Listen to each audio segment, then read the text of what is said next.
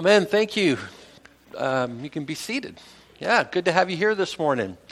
Well, as you know, we are doing a sermon series on the church. Now, last week I was told that the sermon I gave was a spanking sermon. Yeah. Yeah, so if we're considering it that kind of a message series, so you can consider this part 2 of the spanking, not the gathering. Okay, yes, everybody's going.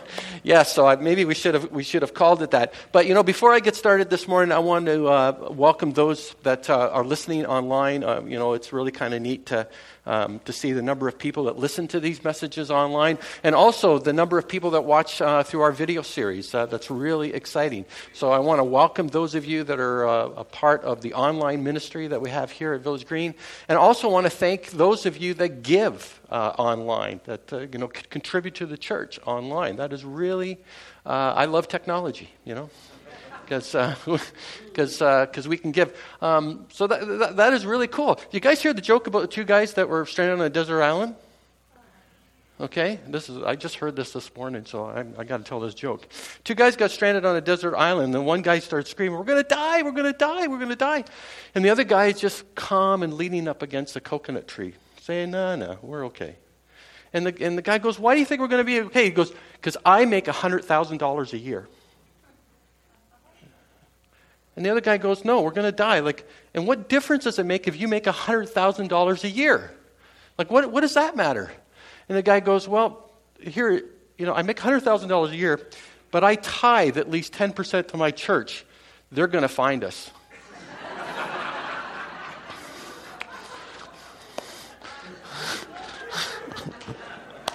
Yeah, oh yeah, yeah. That's the church, right? Okay. That's the church, right? So, we're talking, last week we dealt with a really, what I consider a volatile subject. When we talk about worship, when we talk about styles, when we talk about preferences, this week we're talking about another elephant in the room. And here's the problem with this elephant in the room whenever I speak about it. It's one of those that can induce guilt into those of you, in some of you, okay? And the purpose of the message is not to induce guilt into you. We're talking about the biblical purposes, the biblical mandate, okay? And unfortunately, the people that need to hear this kind of message kind of ignore it, okay? That's the problem with a message like this. So, this is going to be between you and God. You understand, where you are in all of this. But it's very, very important because the Bible, just presents it very plainly and very adamantly about the need for you to do this. And we can wrap all kinds of justifications around it. We can wrap all kinds of excuses around it. We can wrap all kinds of, background and history around it. But the reality is, when the Bible talks about it, it talks about it in very plain terms, that this is something that if you are a believer in Jesus Christ, you just have to do. It's kind of a non-negotiable. But we want to negotiate all the time with God about it. Okay, so here we are. We're just going to present it very, very, very plainly. And I want to just reiterate, you've heard it quite a bit this morning, but the first frame is I'm going to reiterate this. This is kind of a theme that we started last week. The preference over prescription will derail purpose. Okay, as congregants, as people who go to church, we often go to church based on our preferences, right? The music, the person speaking, those kinds of things, right? And that's not a bad thing. We said last week it's not necessarily a bad thing.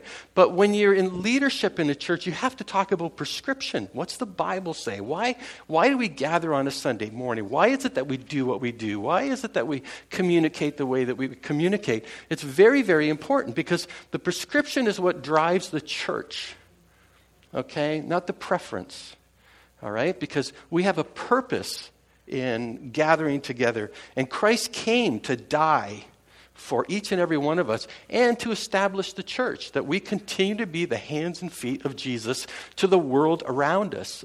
All right? So very, very important. So the passage we're going to deal with this morning, and I'm going to fly right through this passage really quickly because there's just a piece of the passage that I want to look at, is Romans 12, and we know this pretty well.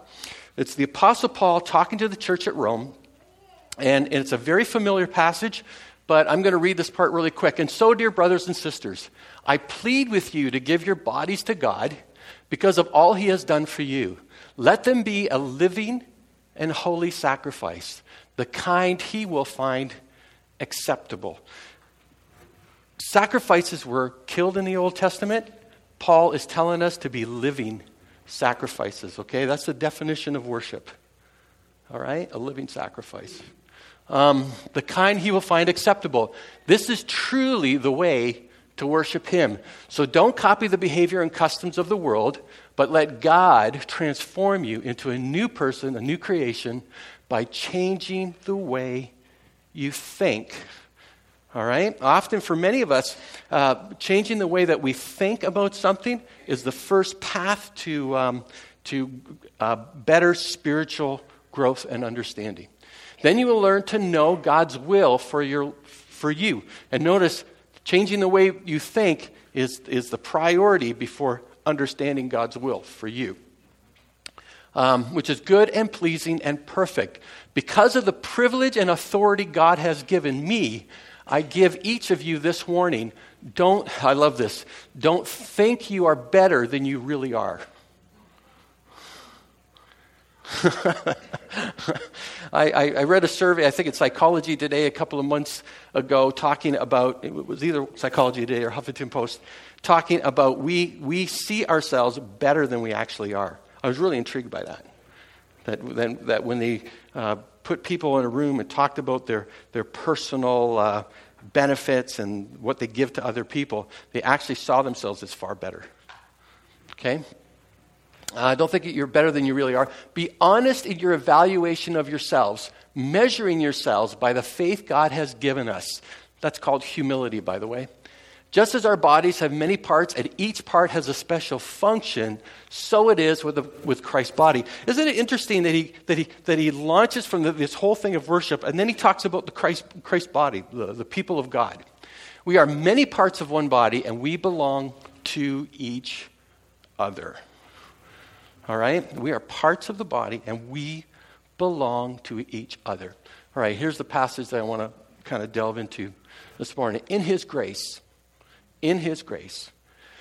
God has given us different gifts for doing certain things. Look at that word, well. Okay, very important word. Reiterated in the Greek a number of times by a number of constructions in the grammar. So if God has given you the ability to prophesy, speak out with as much faith as God has given you. If your gift is serving others, serve them well.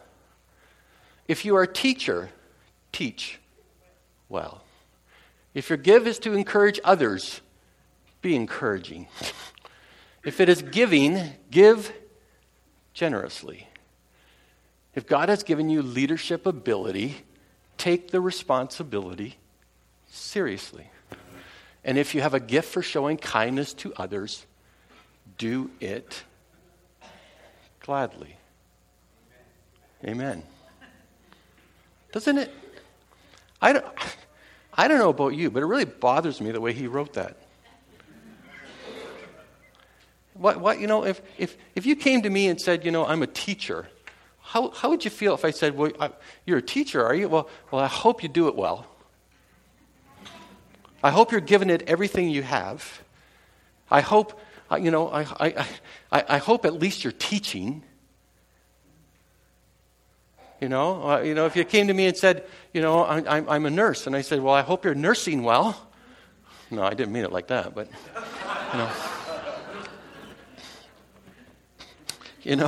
I hope, why, isn't it, it's almost, it's almost, I don't want to say insulting, but it's very interesting that he pushes that on each and every person. If this is what God has gifted you to do, I hope you're doing it. And I hope you're doing it well. And I hope you're doing it with conviction. And I hope you're doing it, to the best of your ability. And I'm hoping you're doing it with everything that God, because if God's gifted you to do it, you can be assured that God is going to make sure you do it well if you trust him to do it. That's the beauty of this. I don't know if there were people in the church at Rome who were just maybe treating it as a negative, saying, I'm the big encourager in the church. Nobody else encouraged. I'm the guy that does it. Okay, I'm not sure what's going on, but I've always been struck by the way he writes that. Here are the gifts. So whatever they are, just make sure you do them. That you're maximizing whatever capacity God has built in you to do in the church, what you should be doing in the church. And this is very much an internal thing, when we talk about spiritual gifts, when we talk about the minute you become a believer, there's this supernatural thing that happens that God endows the Spirit of God gives every single person this gift. This gift, this ability, this talent, and I don't want to delineate too much about that, but God empowers you to do something for the sake of the body that is significant, that's important. And we're gonna talk a little bit about what all of this means, because out of this passage, I want to give you kind of like 5 serving essentials that are really quite important. The first one is this, that every believer comes with a gift, right? Now be careful. Every believer is not a gift. You are not the gift, okay? You are not the gift. Some of you need to be wrapped. Some of you, are not the gift, but you all come with a gift. Okay, very, very, very important. The Spirit of God gives every one of us a gift. And I think one of the great tensions that we have as believers is what is it? What is my gift? Right? I don't know how many times. I'm not big on spiritual inventories. All right, I'm really not. That's just my personal preference. I remember Rick Warren said he did a spiritual inventory once, and his spiritual gift was martyrdom. He could only use it once, right? So it just,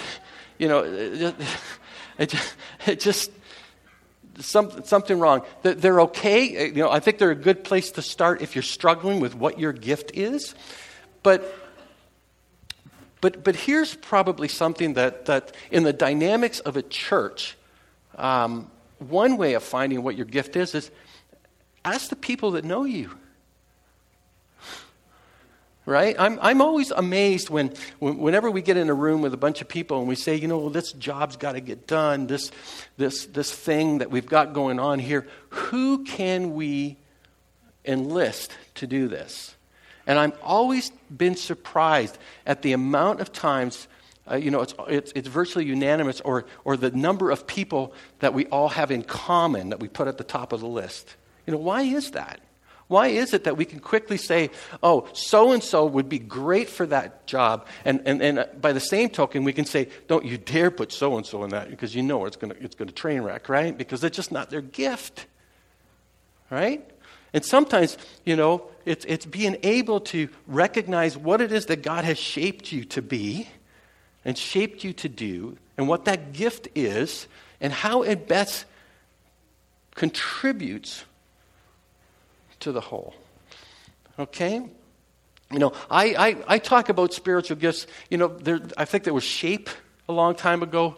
I think of it in terms as PAGE. I call it PAGE. Personalities, abilities, gifts, and experiences. Right? And every believer is a page in the book, and the binding kind of keeps us all together. That's the way I've always seen it. All right? So every one of us is kind of like a page in the book of the church, based on your personality, abilities, gifts, and experiences, right? But everybody Spirit of God gives each and every one of us something that we can contribute. Here's the second thing. Every gift comes with an assignment. It is not just for your enjoyment. Every gift comes with assignment. You know, you've heard that possession is 9/10 of the law. You've heard that saying? When it comes to spiritual gifts, practice is 9/10 of the law, not possession. Practice is 9/10 of the law. If you have a gift, you are shortchanging yourself and your spiritual walk by not exercising it.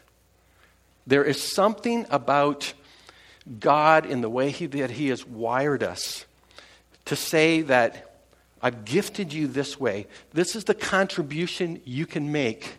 Why are you not using it? Okay? That's a big why. That's a big why. Because every gift comes with an assignment.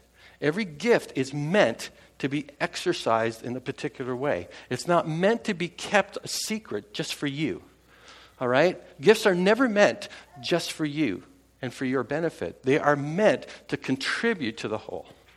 All right? Very, very, very important. Every assignment makes a difference. That's the third thing. Every assignment makes a difference.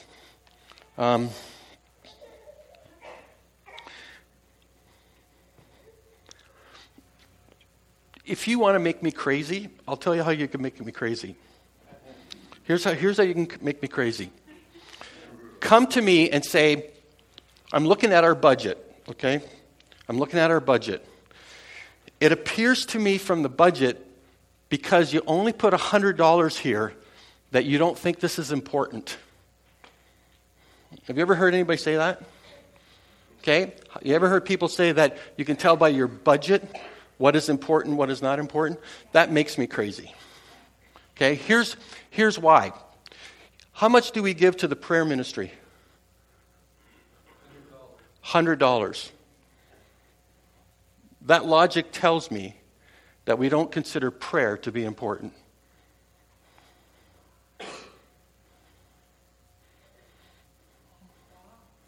That's a lie, right?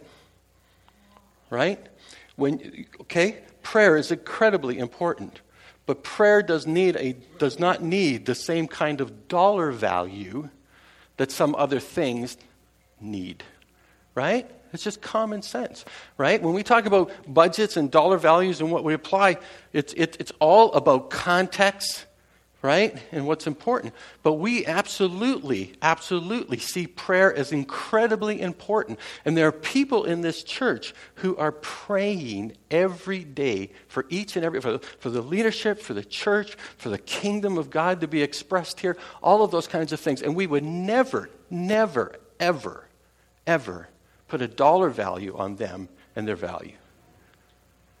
That's just not right. You know, I understand the budget, and all that stuff to a point. I understand that to a point. But that just makes me crazy. Okay, can we just but every assignment makes a difference. And what we do is we want to tier the gifts, right? We want to say, these are the most important. This is the most upfront person. This is the one who expresses this gift. We always have gift envy. We wish we could do what that other person could do. But the reality is, right, everything that you do in the church, whatever it is vitally important to God. Vitally important to God, because God has shaped you in that particular way to contribute. And God knows that your joy will be expressed the most when you are expressing yourself the way God wired you to live. God gave you the particular gift for a reason. God gave you the particular ability. God gave you the particular talent for a reason. It's just unbelievable. That's why Paul could say, if you have the gift of generosity, give generously. If you have the gift of teaching, teach like you mean it, like it's, like every person in the room is dying.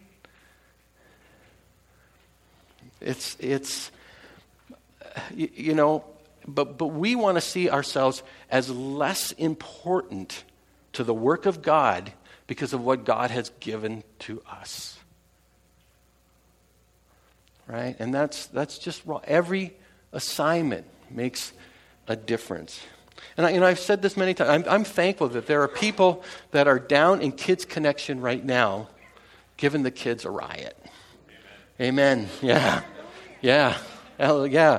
If there's one group of people I am so thankful for, and they're not even in the room, right?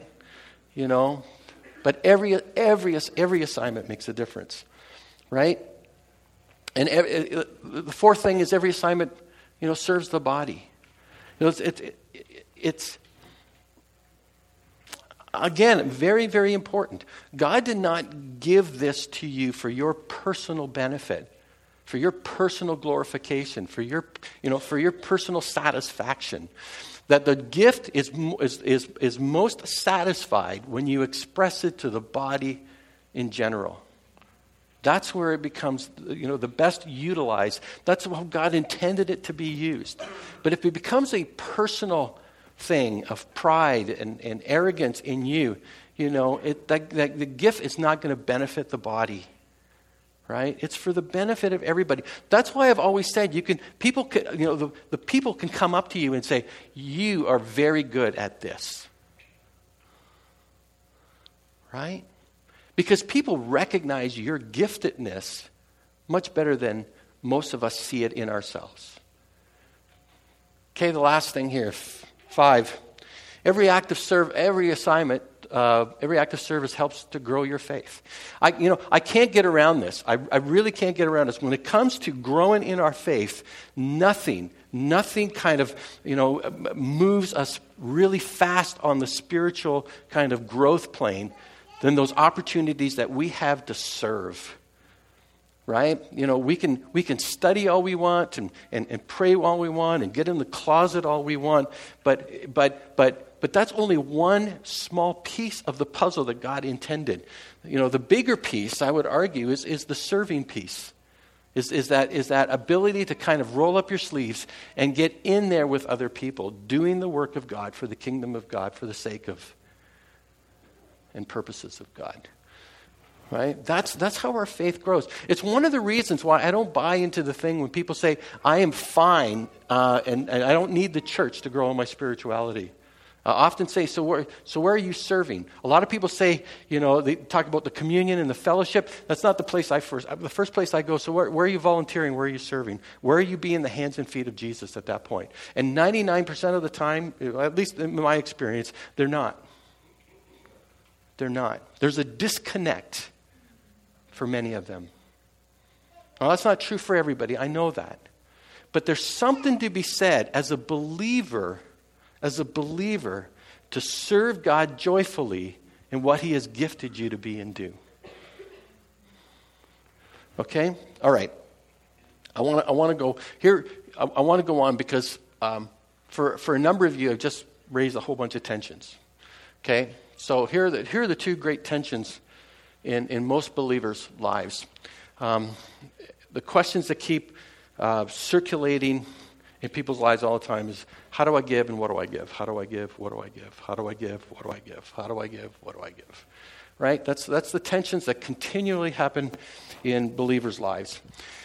Now, as I said earlier, for some of you, I just laid a big guilt thing on you. Right? Yes. Okay. Thanks. I feel better. Right? Just laid a big guilt thing on you. And the reality is, for many of us, is we're busy. Life is busy. Okay? A lot of times, how do we give and what do we give is really based on the seasons of life, isn't it? Right? There's some of you, who've got kids at home, young kids at home. You can't, it's just a busy week to begin with, right? There's some of you that are taking care of elderly parents, right? It's just, how do you manage? It's a constant tension. And the seasons of life often determine, how do we give, what do we give? How do we give, what do we give? Right? It is different for every one of us. There's lots of ways that we can understand and rationalize the reasons that we don't serve. But the reality is that at some level you need to be serving. You need to find out how much you can contribute, what you can contribute. And in the particular season of life that you're in now, it might not be very much. And that's okay. I want to say that. That's okay. Because for some of you, it's just everything to keep yourself together for the week, right? And Sunday morning is a time where you have a little bit of sanity and a little bit of peace. Okay? Now the reason I bring this up is because, as you know, we're going to 2 services in September. Right? You know, the greatest anxiety of doing that many of you expressed, the greatest anxiety is the volunteer situation. How are we going to cover 2 services with volunteers? You know? And admittedly, that is going to stretch us. Admittedly, it's going to probably force us maybe to do away with a couple of things. It may force us to, reshape the way we do a number of things in order to make it work. And the challenge is going to be, how do we utilize the volunteer base that we have without burning and killing everybody, right? And without and to do it in such a way that we all feel responsible and contribute in order to make this work for the sake of the kingdom of God. Okay? One of the things we're suggesting is it possible for you to sit in one service and serve in another? Do the sit and serve, right? That way you can totally be part of a service without worrying about your responsibilities, and then serve in the second one. I know if you're part of the worship team, that's got to be a big anxiety for you, especially those of you that have young kids. What's that going to mean for you? We're working through all of those details as best as we can. Okay, that's not going to be an easy transition. It's going to be difficult, right? But there's a reality before us, and we want to try to work with it. But I'm sure there's some of you here that can step it up a little bit, or can get engaged a little bit more. Something like that. And I know there's many of you who are already giving more than they can handle. And I understand that. So, this is a personal plea to pray through it with God. Okay? Because here's the question you ultimately have to ask. I think this is a vital question that every believer has to ask. Am I a contributor or a consumer? Am I a contributor or am I a consumer? Okay? In my mind, there's very little biblical prescription for a consumer believer. It's all about contributing. Okay? Now, there's a third C you can put in there. You can put critic, right? No one's interested in a critic, right? So I don't even want to bother with a critic. But for whatever, are you a consumer or are you a contributor, right? Those are critical questions. Now, you got to understand, there are seasons in your life where it's going to be okay for you to be a consumer, all right? Hear me out. There's seasons in your life where it's okay for you to be a consumer. There's been pain, there's been hurt, there's been moments in your life where you just need to soak in, the Word of God, the worship of God, and to just, find healing and restoration in that way. That is perfectly okay. Perfectly okay, right? But there's other times where you may be contributing in a way that you haven't thought of. Okay? And those are constant tensions that in a believer's life. How do I give? What do I give? And am I a consumer or am I a contributor? Listen, there are a lot of people here that you could probably say, oh, I don't see them contributing, but you'd be surprised. We have a high percentage of volunteerism in this church. There are a lot of people doing a lot of things here that we are very, very, very, very thankful for. But that's the challenge, isn't it? There are some of you that have felt the extra burden of guilt, but you're already doing way too much, and you know you are. And I don't mean this for you. But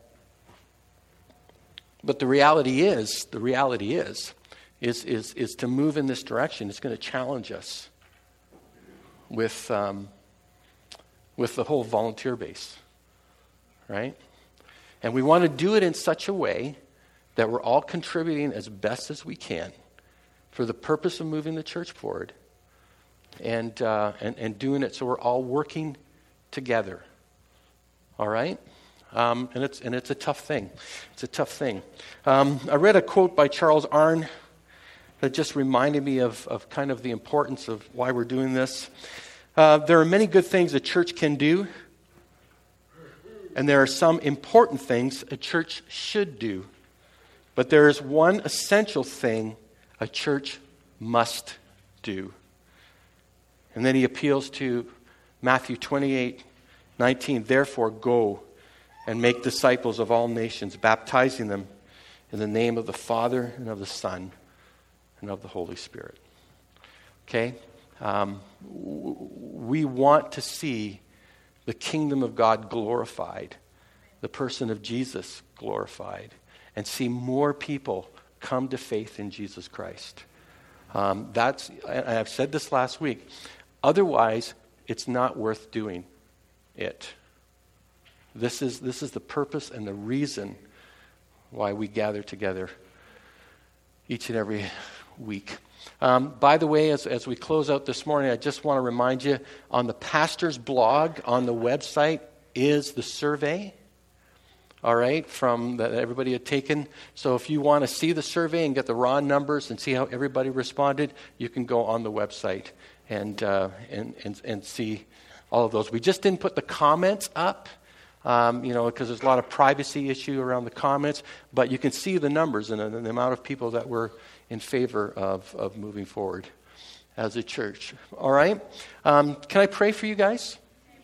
Can I pray for you? And I want to do one last thing, and I want to do it with all sincerity. For those of you that are volunteering now, and that's a lot of you, I want to thank you, because each and every week you do it unto the Lord, and you do it well. And you do it in a way that builds this church up and encourages others and strengthens us, because we cannot do it without you. We really can't. We can have all kinds of, grandiose ideas. The reality is that we need to partner together with our volunteers in order to move this church forward. And I'm so thankful for those of you that continually, week in and week out, pour your lives for the sake of God, for the sake of the others in this congregation. And I am so thankful for each and every one of you. Let's pray. Father, thank you for this message, and just the Apostle Paul and his way of stressing how important it is, this thing of serving, this reality of growing in our faith because we have taken time to reach out and to serve others. That it's such an important component to our lives, and how many of us recognize, even from outside of the church, how volunteerism is one thing that's promoted, because it makes us all better. It helps in so many ways. So, Father, as we commit these messages to you and their importance and what lies ahead for Village Green, may we all be struck by this thing called the church. How it's so important to your plan and your purpose, and how we can all be a part of it. In Jesus' name, amen.